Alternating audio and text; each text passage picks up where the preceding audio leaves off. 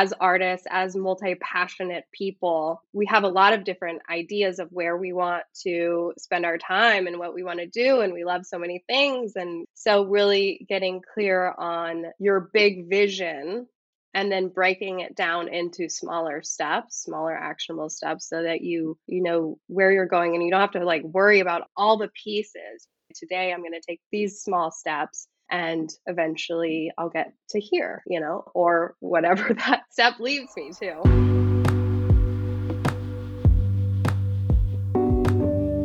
This is Art Is, a podcast for artists, where we brainstorm the future of the art world and the creative industries. Welcome to Season 3. I'm really excited about the underlying theme of this season, artists leveraging tech. A major focus of ours here is understanding what digital strategy and digital leadership looks like for artists and creatives. This is an emerging concept that I believe to be central to our mission, that of brainstorming the future of the art world. So to do so, we will tackle it from different angles and perspectives, with many guests throughout this third season. But I wanted to start off with a conversation on self-awareness and intention, something today's guest knows a lot about.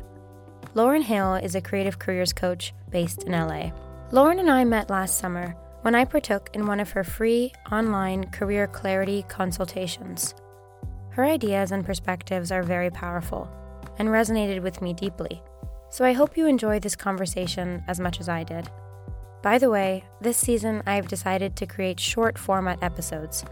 So part 2 of my discussion with Lauren will be published later on in Season 3, so look out for that. And I hope you enjoy this new episode format. So I'll give you a short peek into my life. I studied illustration in college, and after college I started working for an art gallery in the Napa Valley. I currently live in Los Angeles.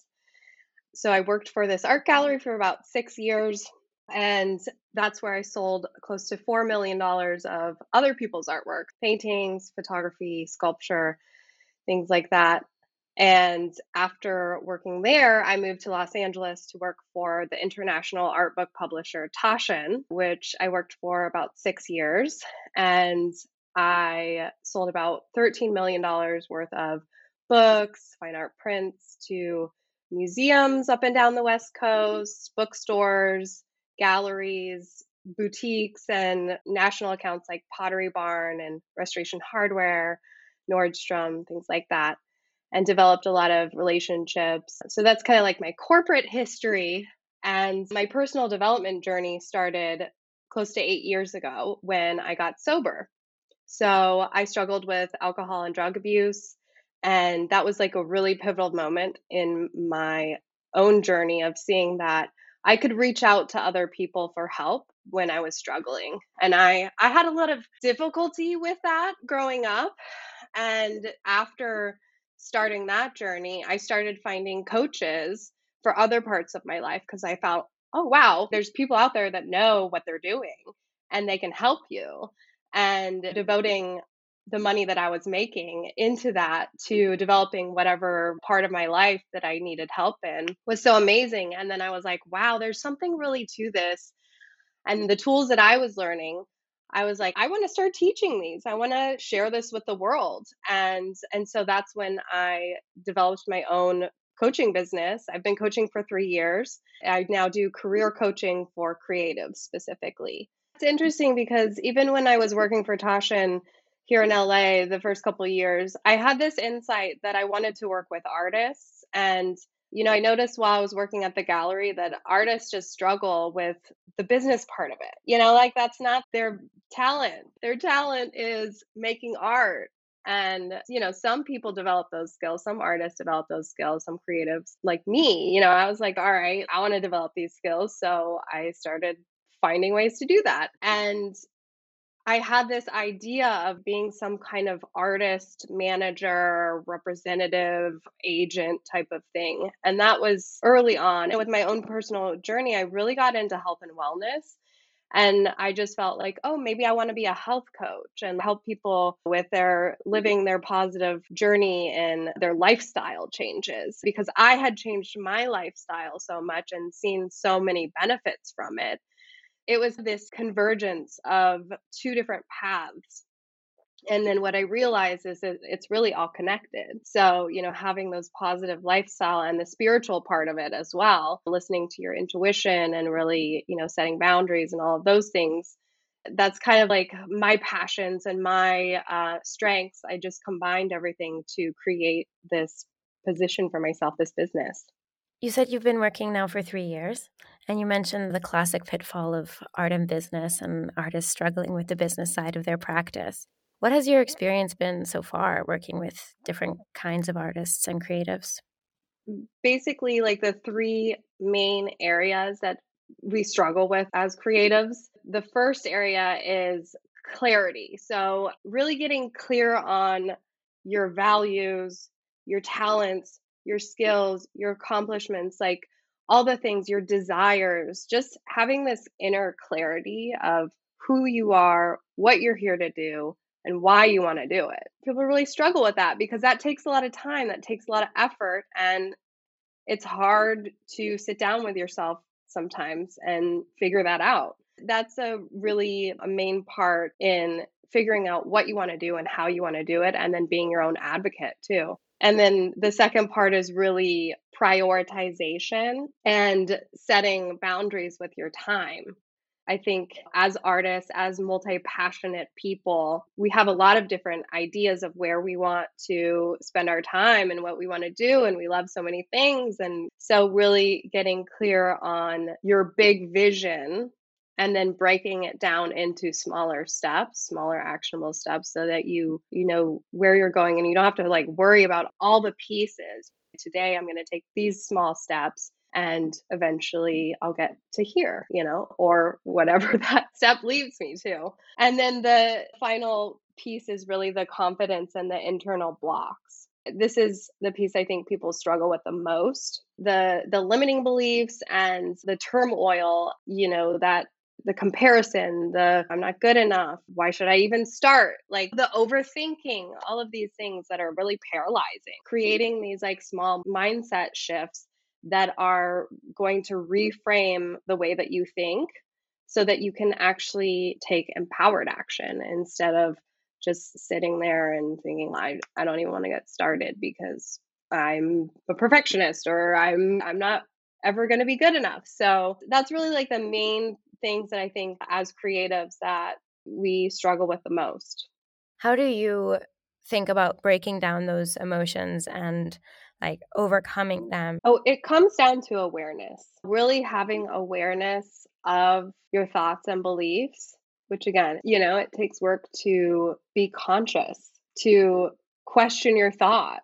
And that's what I help people with in my coaching as an outside perspective. Sometimes it's easier as that outside perspective to grasp onto those statements of no one wants to sign up for my mailing list. Or, well, no one wants to see my art when I share. They're just going to get annoyed. Are those true? Is that a fact? Questioning thoughts like that so that you can, instead of, seeing you're having that thought and then instead of focusing on that, you can change perspectives by creating other thoughts that are probably more true, shifting to, okay, well, what's your intention for sharing? It's healing for me to share. Like when I share my art, it feels healing for me. So that's a thought you could choose instead. And then also switching to a thought maybe that something like, oh, if I share, maybe just this could help one person. And if I could help just one person or inspire just one person, that's why I want to share.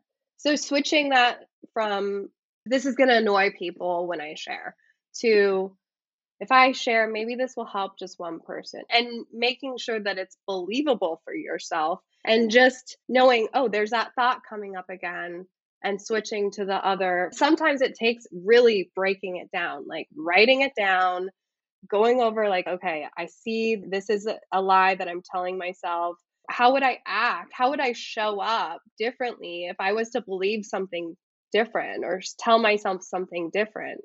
Because really the circumstance is neutral and your thoughts create feelings in yourself, which then you're showing up with a certain type of energy when you're taking action, and then that's creating a result for you. So if you're wanting to change the results, you just have to show up with the different thoughts, which create different actions, different energies. That's kind of how I like break down the switching perspectives and limiting beliefs. One thing you were saying before, which really resonated with me, is that idea of, oh, well, if even, if this resonates with just one person or someone likes it. And it just makes me think of how dehumanized we've become with thinking about the internet and technology and thinking about like those are actual people behind those accounts. And so imagine if you got only 4 likes on a piece of work that you shared. If 4 people came up to you and complimented you, I mean, that would be so wonderful and so impactful. And we disassociate with that so immensely. And I myself am so guilty of it at the beginning, working in podcasting and looking at statistics and analytics and looking at listener numbers and stuff. It was so alienating. And then I realized, wow, like these are people who actually have listened to something I said and enjoyed it. That's so powerful. And that's why I'm excited about niche, small communities online. I think that's the future of technology. That's so fascinating, though. I hadn't really thought about it that way, of just in real life, if someone came and told you that they liked something you did, how much more powerful that is than online, because it's, we break it down to statistics. And yeah, really taking a step back to think, because we're not confronted with their reaction in real life, we're so far removed from it. It's such a different process. It's so interesting. I'm interested also in this idea of unlearning our current digital habits and getting excited again about people. It doesn't really matter what the tool is, but the fact that it's another person who you're connecting with, and recognizing that the internet and technology is a tool and we have to start using it more as a tool rather than the end product. The end is another human that we're being connected to. I personally am really excited to start connecting with other humans rather than just like feeling this need to push content and be active or have engagement. All of these tech buzzwords that don't really mean anything anymore, and using tech as a new way of actually making meaningful connections again. Despite the amazingness of seeing people in person, I also really love meeting international people from around the world and getting connected with people who I definitely would never have the chance to meet otherwise. I see that as so valuable, and I want to make a concerted effort to start changing the way that I interact in general online so that I can start making more friendships and less just empty follows. How do you see like technology now as a tool for creatives, and like how do you work with people to ensure that's a positive relationship and not something that adds to, negative self-talk or whatever it is that's, ailing that person? Really seeing that technology is a tool, and just like anything, we have to have clear boundaries with it. So just noticing if you're getting triggered by a certain person online because of jealousy or envy or whatever, like sometimes it's fine to just mute them for a while and really work through those feelings and allow yourself to show up differently and not be triggered. I meet with a lot of different people all over the world who are interested in coaching, and there's this trend of quite a few people that are wanting to create these communities, these online communities of helping and giving and sharing with each other, but in a smaller way where there's not this big corporation pushing its agenda behind it. And I think that's going to be a big shift in the coming years, especially now that so many people are waking up to like how we were living, what we were doing was not working. Things need to change. This great resignation that's going on, so many people quitting their jobs and shifting, changing jobs and figuring out what they want to do with their lives. I think we're really going to see a focus on small business and these groups that are forming that are about sharing and about community rather than making profits and harming people with no regard to the individual. How can we help each other rather than just this one powerful source be the entity that's in charge? I'm just thinking back to the structure of AA. It's this system, there's no hierarchy. The meetings run themselves.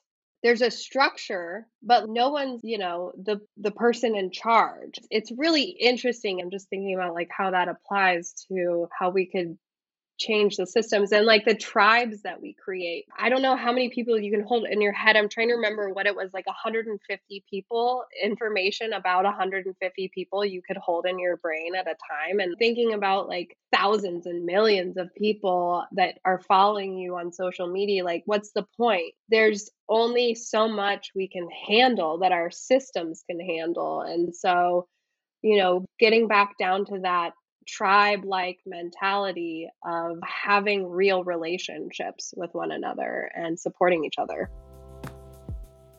My full name's Lauryn Hill, which is similar. There's an artist, a hip-hop artist, Lauryn Hill. Our names are spelled the same, Lauryn, which is fun because living in LA, sometimes when I make reservations places, they assume someone else is going to show up. And I've actually got my hotel room upgraded because of that, which was pretty sweet. So there is benefits to having a famous name, but when you search me, it's hard to find me. So my business is called Curated Splash, curated like a curator, Curated Splash. So you can find me at curatedsplash.com or on IG at Curated Splash.